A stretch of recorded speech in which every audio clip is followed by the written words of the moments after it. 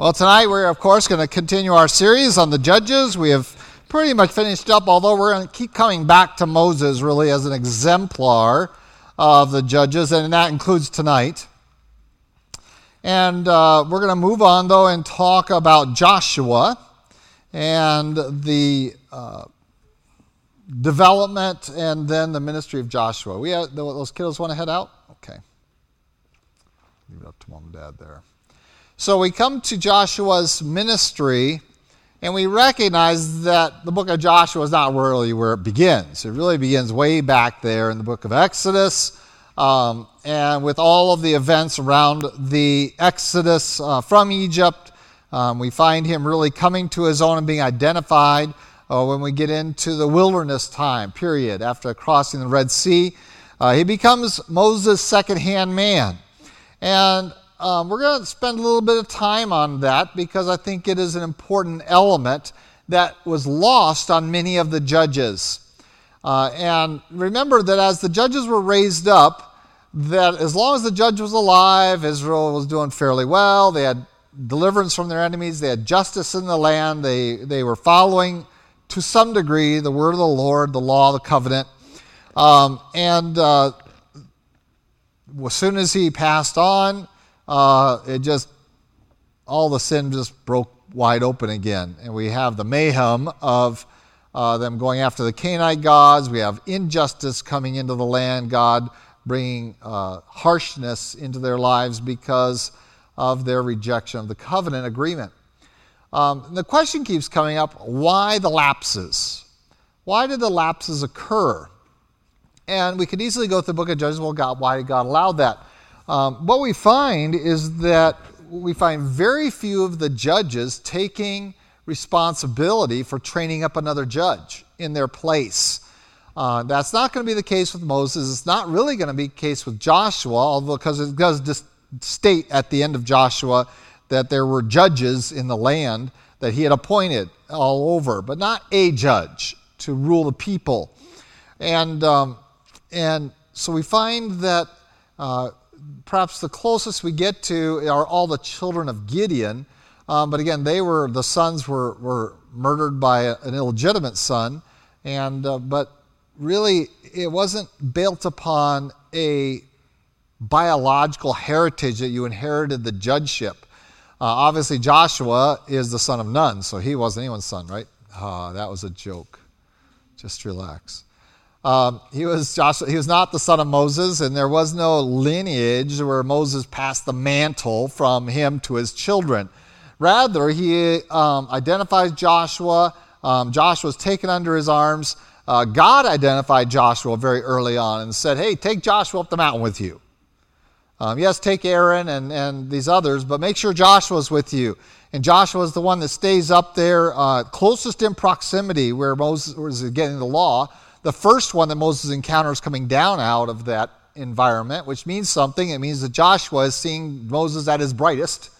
Because whenever you come from the glory of God, Moses was reflecting that. So every time Moses comes down the mountain, you got to imagine him being a little brighter, which means whiter. His hair would turn white and countenance was brighter. It got to the point, remember, at one place that the people said, you got to cover your head because you're just too bright for us to look at. They couldn't even look at the reflected glory of God off of Moses' face, and so he got that luminous in his countenance. But Joshua had that interaction, and it was Joshua that was right there beside Moses all through this, and we're going to talk a little bit about the development of Joshua in that fashion, what he saw and what he learned. And we're going to find out that he learned a few things that he was careful to implement. One of them involved him. And it was a disaster for Israel 40 years earlier. So when Joshua gets ready to do some of the same tools and same schemes, if you will, not the negative way, but the same, implementing some of the same strategy, maybe that's a better word to use, that he takes some precautions to make sure that the bad things that happened 40 years earlier didn't happen this next time. And so Joshua is being trained.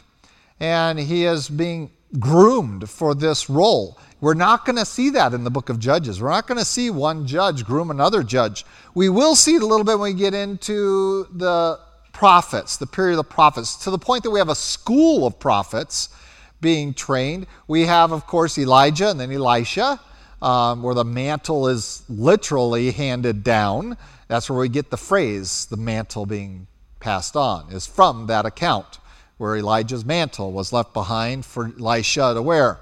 And so we find that there was lots of training, and there was an aspect of a heritage of prophets that would follow right one after another.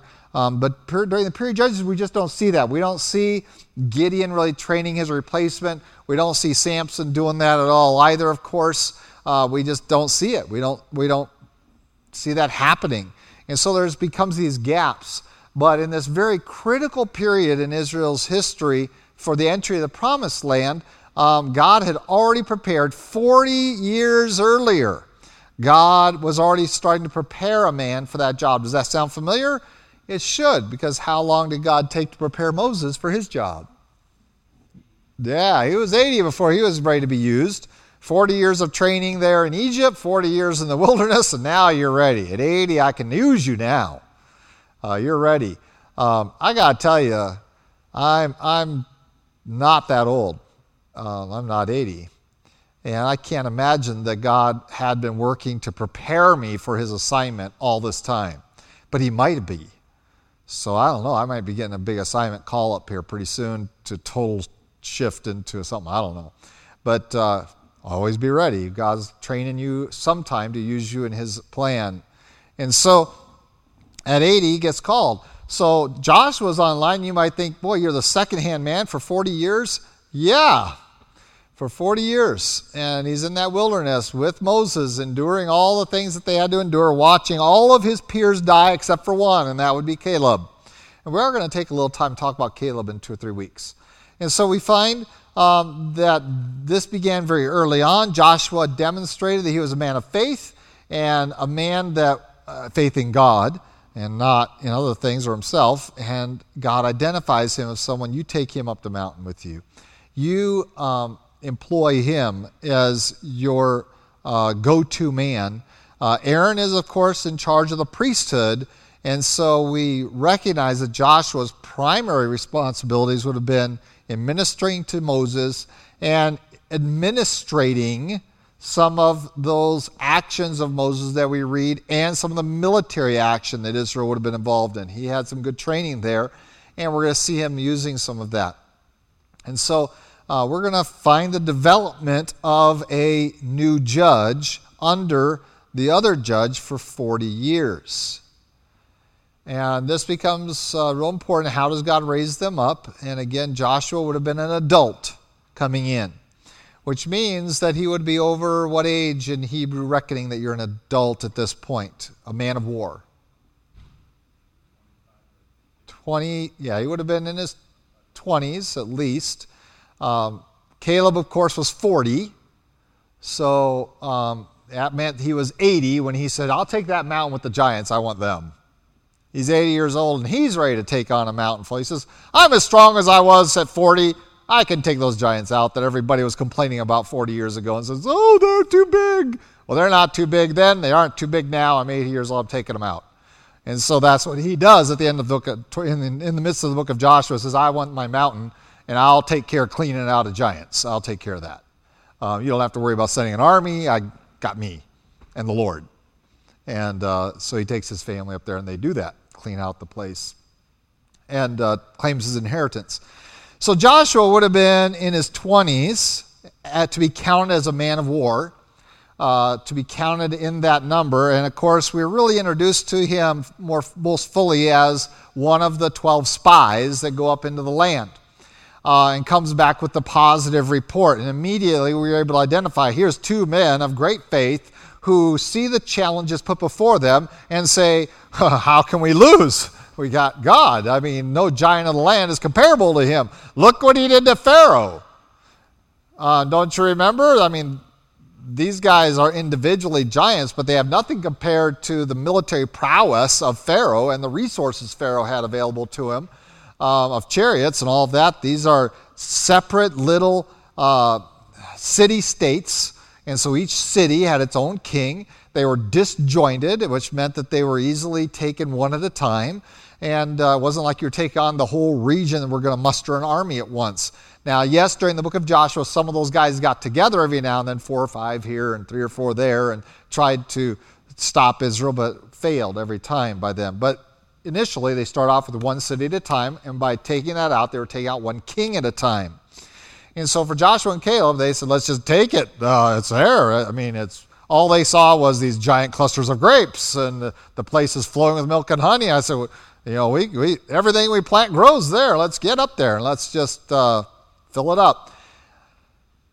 And of course, Israel rebels against that. So that's how it introduced really to the character and the nature of Joshua's spiritual condition, that he was a man who trusted in the Lord and wanted to do great things for God and was inhibited from doing that because of the majority. And remember, they took a vote. This is a very important occasion. And remember, I told you what we have in the process of 40 years is Joshua being a learning machine, so that he's in his 60s. He's going to live to what, 110, something like that, somewhere in there. He's going to live into his hundreds and rule over, judge over Israel during that time. So he's going to judge Israel for a lot of years. You figure 110, I'm pretty sure it's 110. That was just off the top of my head. I need to look into the book of Joshua. It tells you how old he was when he died. Yeah, he's 110. So chapter 24, verse 29. Joshua died being 110 years old. So whether he was 80 years old when he started, which would have been about Caleb's age or a little younger, we have him ruling for 30, 40, even maybe as much as 50 years. He is judging Israel in every sense of the word. So we find him engaged in this, and so all this time preparation, we have him watching and learning. Now, his first assignment that we find is spy out the land. So when we get ready to enter Canaan, what is the first thing Joshua seems to do as judge of Israel?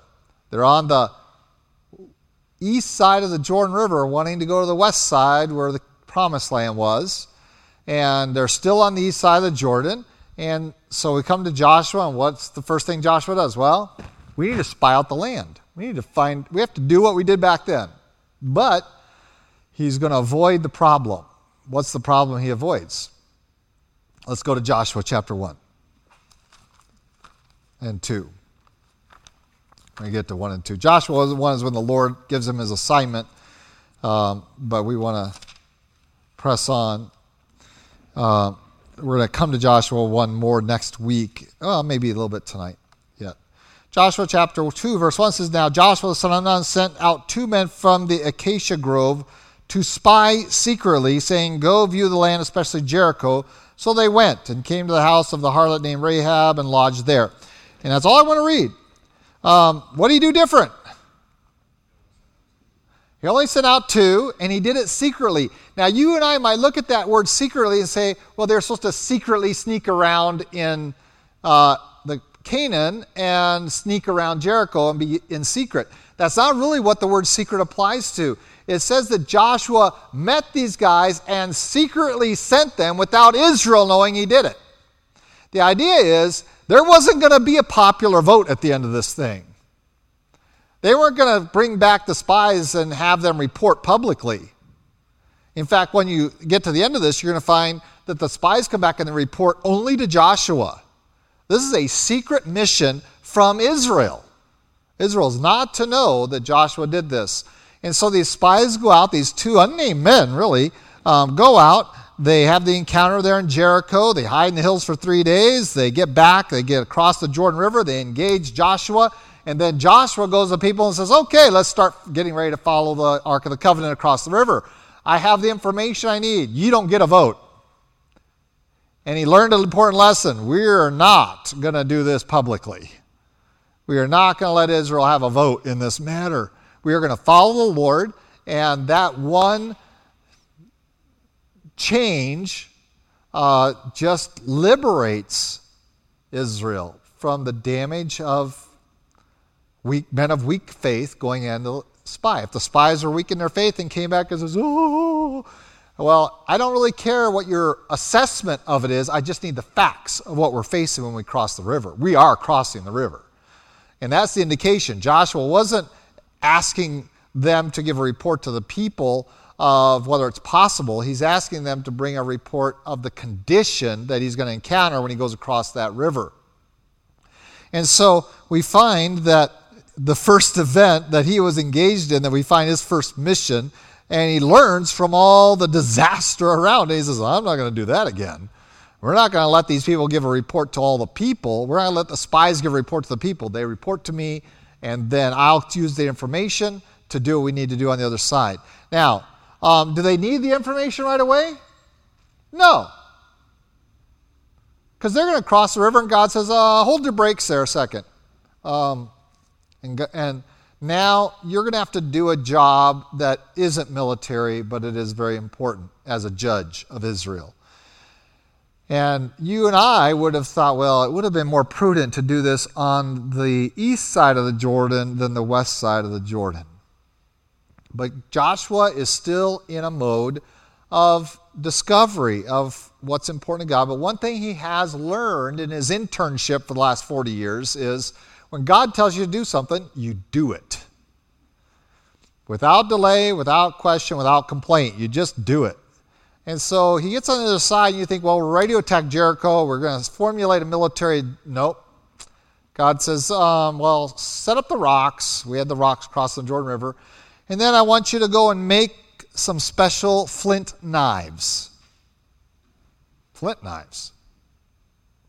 And you're going to recircumcise Israel. Now, Joshua could have complained, but he doesn't. We have no statement of him saying, what are you thinking, Lord? We're in enemy territory now. We're right. Jericho is 5-6 miles away from the river crossing area. We circumcise all our men of war. They're going to be incapacitated for what? A week? They're not going to be able to defend themselves. But he does not question God.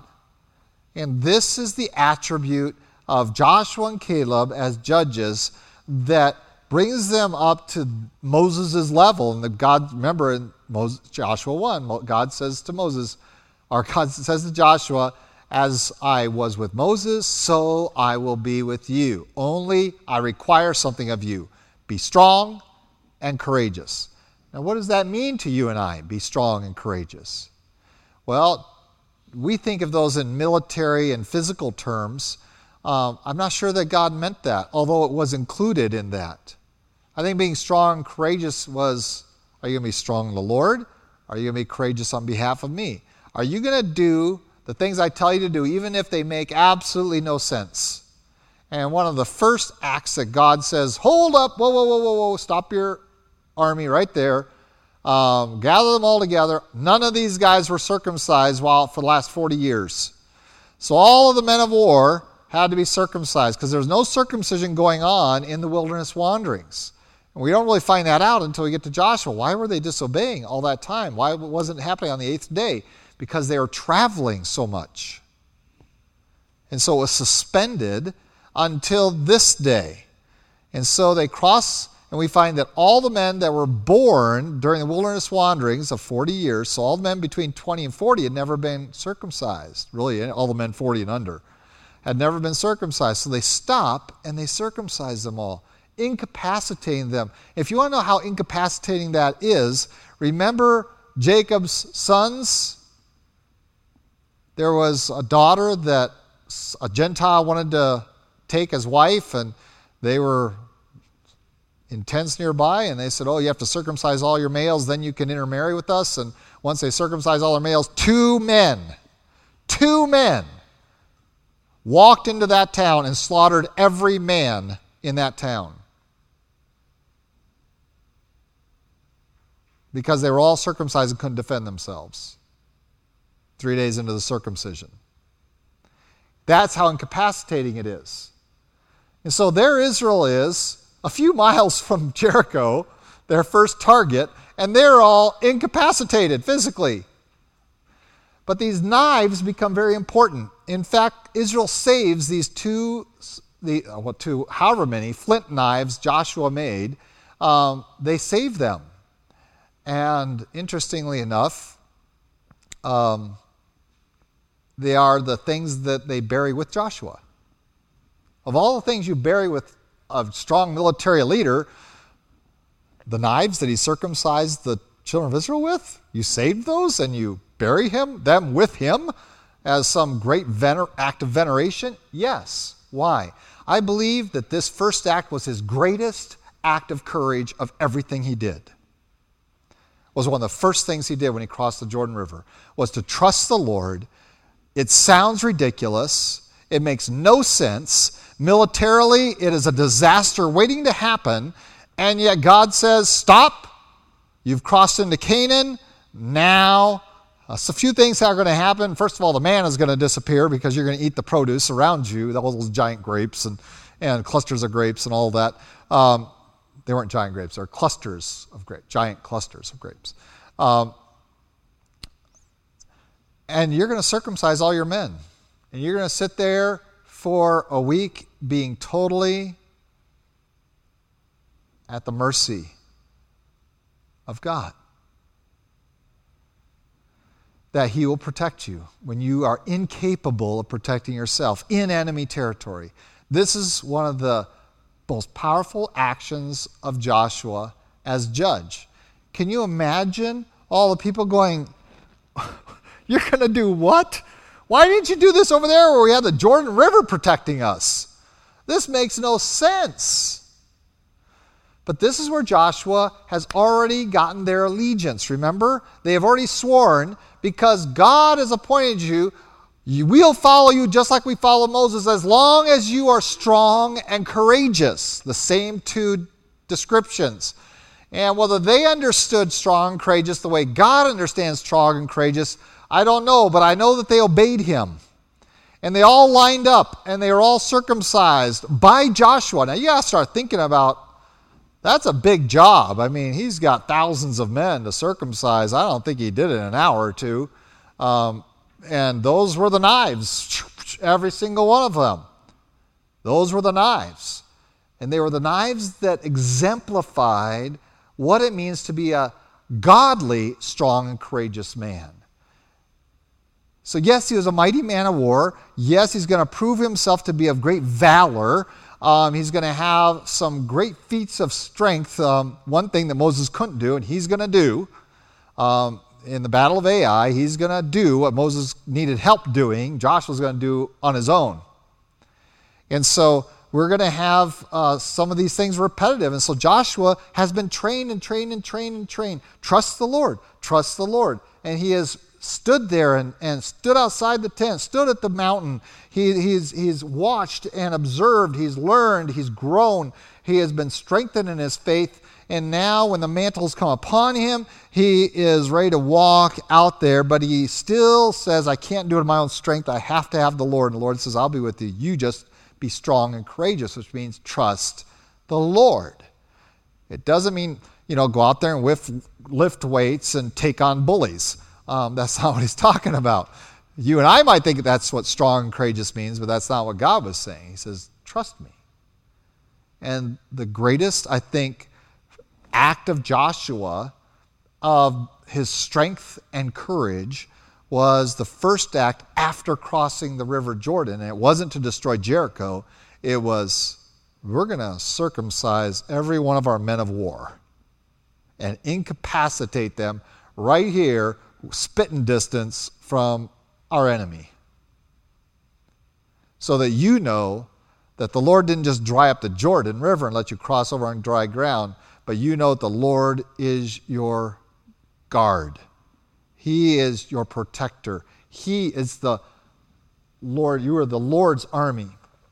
And so it's no mistake, I don't think, that when we get to Joshua, that we have the engagement of the second circumcision is there in chapter 5. We're going to read that a little bit. How does God recognize this great act of judgeship? What happens at the end of chapter 5? Verse 13. What happens? You guys know, let me read it. And it came to pass when Joshua was by Jericho, they lifted his eyes and looked, and behold, a man stood opposite him with his sword drawn in his hand. And Joshua went up to him and said, Are you for us or our adversaries? So he said, No, but as commander of the army of the Lord I have now come. And Joshua fell on his face to the earth and worshipped and said, What does my Lord say to his servant? Then the commander of the Lord's army said to Joshua, Take your sandal off your foot, for the place where you stand is holy. And Joshua did so. Wow. I believe this is God responding to Joshua's act of faith. And obedience, faith, obedience. Those two words should just be glued together in your mind. Faith, obedience. Because you need one to have the other, and you can't claim one without the other. Faith, obedience is this act of circumcision. God responds by doing for Joshua something that we really haven't understood him to. We've had God speak to Joshua, not appear to him. And here is where he appears to him as commander of the Lord's army. In full battle array, he says, now you're ready to do some battle. But you had to be tested in this area of your faith, your strength of your faith and the courage of your faith. Do you have the courage to incapacitate yourself at the doorstep of your enemy, if I tell you to do that? And he passes. And so God comes and appears to him and says, now we can get to work. You have consecrated yourself. They had to purify themselves before they crossed the Jordan. And this goes back to that whole role that the judge isn't just a military leader. He is an instructor, a teacher. He is there to make sure there's justice in the land. We're going to see that. He is there as an example. And he is there to maintain Israel's commitment to God and to the covenant. And so Joshua becomes all of that again, and he's going to lead them spiritually into this act of identifying yourself clearly that you are a child of the covenant. And what is the sign of the covenant? The sign of the covenant is circumcision. And so we are not going to go out as God's covenant people in battle without this done. We're going to have to get it done. And God wants it done, and so we're going to do it. Why we didn't do it on the other side of the river? Because God didn't tell us to do it on the other side of the river. He told us to do it here. And it is the most courageous act you can do.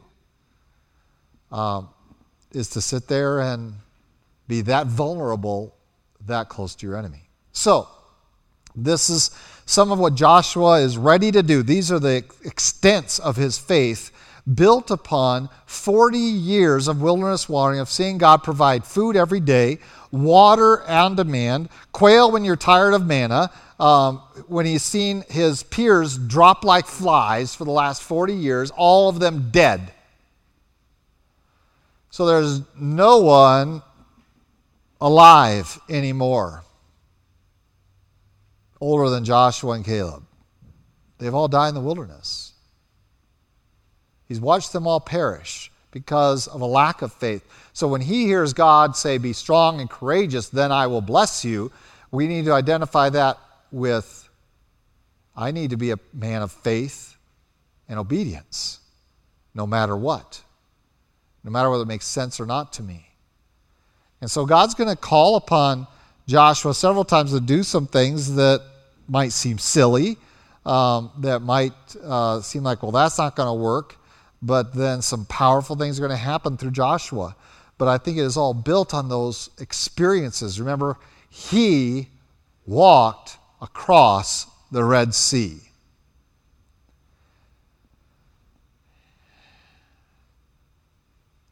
Other people did too. They would have been under 20, because the only people that had to die in the wilderness were 20-year-olds and above. Wouldn't it have been rough if that happened on your birthday and you just turned 20? I bet you somebody, it was their birthday and they turned 20 that day and like, oh man, I don't get to go to the promised land because my birthday's today and not yesterday, tomorrow. But everyone 20 and above was going to die in the wilderness. So all the 20 and belows are still alive. They will have walked across. Those 5-year-olds that said, oh, cool, hike, there's water there. They would have been alive. They would have been these men of war, 45 years old. ready to fight. Okay? And so we have all of this going on. Joshua's leading this, but he has been watching for 40 years God work both as judge of unrighteousness, of injustice, of the lapses of Israel, and he's also seen some of the mistakes of Moses. And Moses did make some. One blaring mistake is when he hit the rock twice out of his anger. He just got so frustrated and angry, he just whack, and said, I got to get water from this rock. Instead of giving God the glory, he took it upon himself, and that's why Moses didn't get to go to the promised land. For that act of prideful frustration taken out on a rock with his stick that he staked claim to. The water came out, sure enough, but the consequence was on Moses. So he saw all that. He was privy to all of this. I'm convinced of it. And so he has been nurtured and prepared, and his faith is now mature. It was already there 40 years earlier. Now it's mature, and there's nothing going to stop him. Does that mean he is going to be mistake-proof? No. He's going to mess up too. But his mess-ups are a little bit different than Moses's. But he's still going to mess up, and it's going to cost Israel a little bit here and there. And some of it's not his fault. Some of it is glaringly his fault. And we're going to see that with all the judges. They're not perfect men. In fact, some of them we might say, how can God possibly use that guy? But they were set apart sufficient for his purposes. And where they had mistakes, they paid for it. They had consequences too. They weren't above that. They weren't above the covenant. They weren't above the law. Moses paid for that blurt of anger. He paid for it. He got to see the promised land, but never go there. And so is Joshua going to be dealing with that. And so we've come to this juncture, and we recognize that among the qualifications for judges, they need to be men of faith. And we're going to question that sometimes. We're going to see Gideon. We're going to say, well, Gideon didn't have much faith. I mean, he kept putting out those fleeces over and over again. God, I'm not so sure you want me. I'm not sure that's going to emulate his faith as much as where he was in terms of his self-evaluation.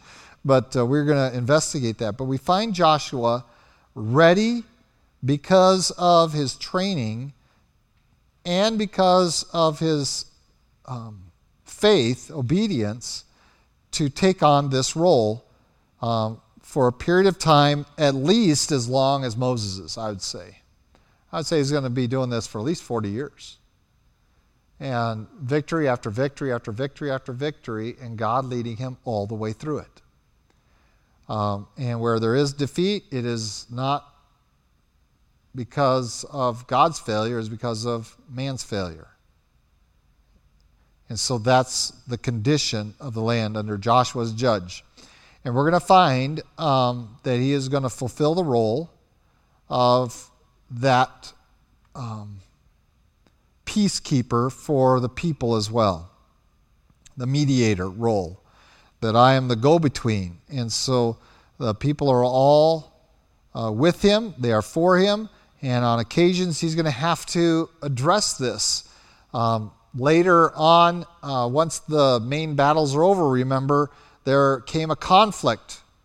2.5 tribes were sent back across the river with their families, the men of war. They were sent back to their inheritance because there was sufficient victory, and the Canaanites were sufficiently, at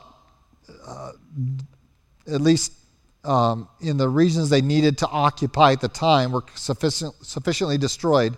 And so they sent back the 2.5 tribes worth of men of war. When they get over there, they go, wait a minute, this river can be a real divisive thing. People aren't crossing it all the time. They didn't have bridges like we have. People aren't always crossing this. There might be a forgetfulness that we belong to Israel because we're on this side of the river and they're on that side of the river, so they build an altar. They build a big altar on the side of the river, and the indication is it's something large enough that they could see it from the other side. So anyone traveling along could see that oh, there's a big altar over there on the other side of the river. Well, who's building it? Those 2.5 tribes are building it. Well, it's misinterpreted by the people on the other side, and they're saying, oh, they're worshiping other gods. They're already building an altar to a false god. Let's go kill them all.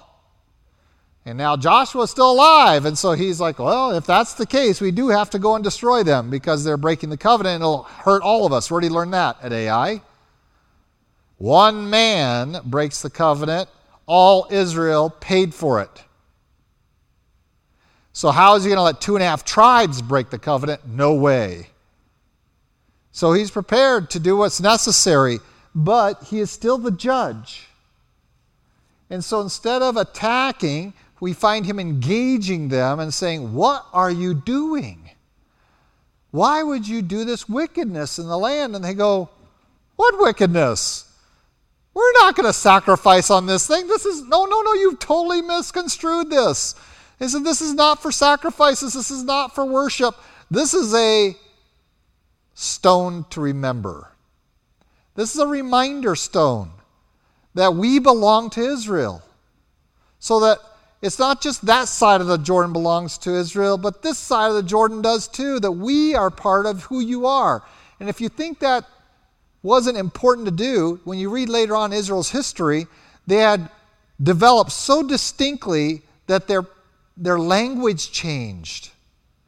Their dialects were a little bit different. Their Hebrew was a little bit different than the other people's Hebrew, to the point that some of them couldn't pronounce certain words right. And that was the test of whether we were going to kill you or not. Can you say Mephibosheth? And they would say Mephibosheth. And they would pronounce it wrong because they had the southern drawl, you know. It's Mephibosheth.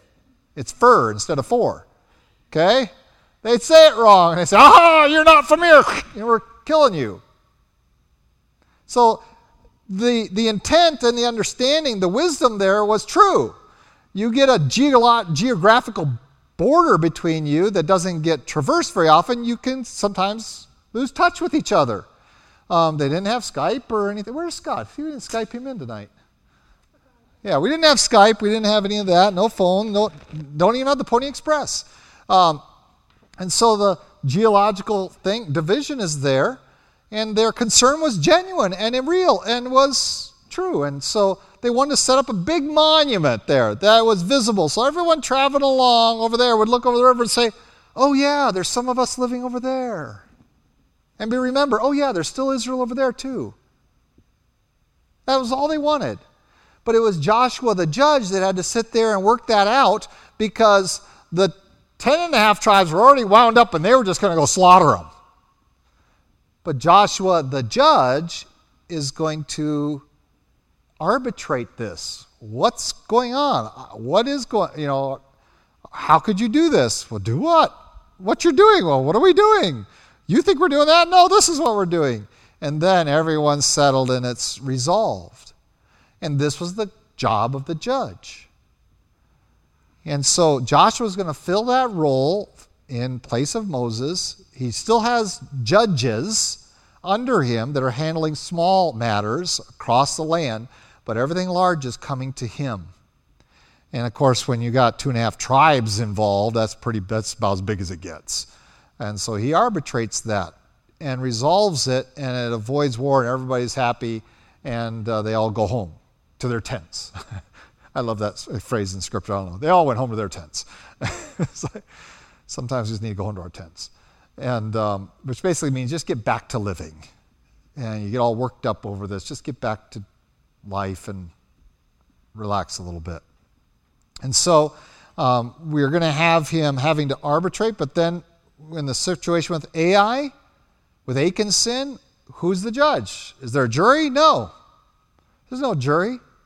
You answer to Joshua. And if Joshua says you're a dead man, you're a dead man. He's judge, jury, and in this case, he didn't have to be executioner because all Israel executed Achan. His responsibility was to arbitrate justice, not just lead military victories. That's coming. We're going to look more at that next week. But to arbitrate justice, to lead the people spiritually, to make sure that and so you're going to have his first command, purify yourselves and get ready to cross the Jordan River on dry ground. Follow the Ark of the Covenant. And then he does something unusual. He assigns Levites, the priests, to carry it instead of the Kohathites. And so he says, this is so special, I want you to see the priests carrying this rather than the Kohathite sect of the priests, the upper priestly level doing it. And they were allowed to do it. But he's emphasizing it. So you have a spiritual leader. You have him exercising extraordinary faith obedience. You find him arbitrating justice. And you can't just think of Joshua as a military leader. And we tend to do that because the whole book is about all their battles and Jericho, walls of Jericho falling down and all that. He was there to lead Israel in all these ways. And so when we get to Ai, who does God says, what are you groveling at me for? Get up and get over there and find the sin. That's the only reason you lost the battle is because you sinned. And so it's up to Joshua to figure out who sinned. Now, there's your assignment. God says, someone sinned. Okay. They kept the accursed thing among their possessions. So he even told what the sin was. So now it's up to Joshua to find it. And he implements a full search and a full measure of how to find out who it is. And God's going to engage him with that. If you want to be obedient, God is going to be with you to judge and arbitrate these. And again, what's his response to Achan? Confess. Give glory to God and confess. Don't hide this. You've hidden it this whole time. Can you imagine you're Achan and you don't? Your country has lost a battle because of one man's sin. They tell you what the sin is, and you're sitting there in the crowd. Nobody knows. Nobody knows. I'm safe because nobody knows.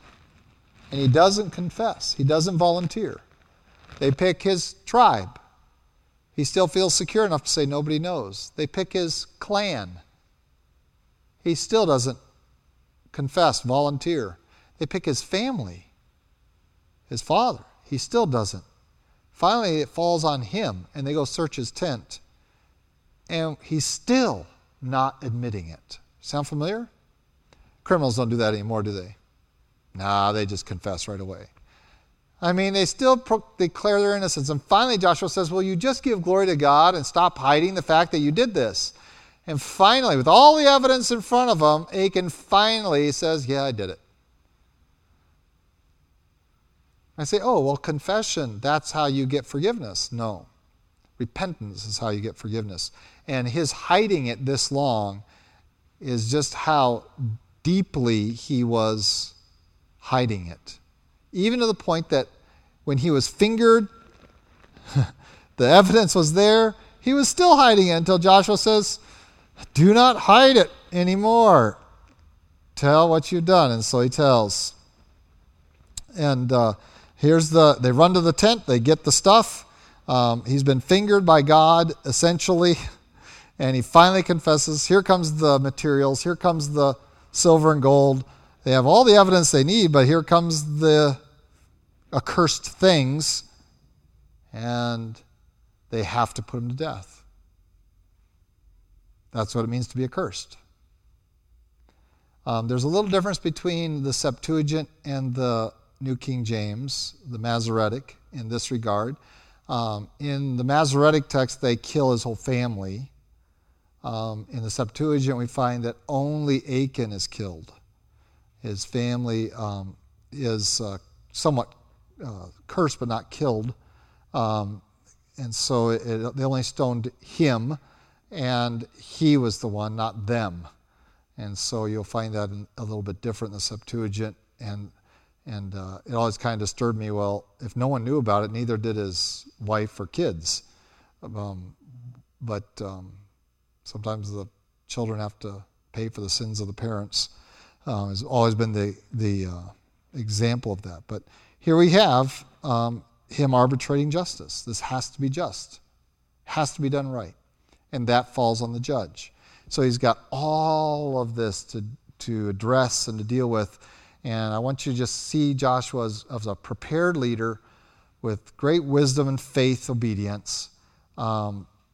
plugged into a really difficult role, but God is with him, but he's doing all the same jobs that Moses was doing. There's one more job that I didn't get to. My time is up, but maybe I'll spend a little more time on it next week.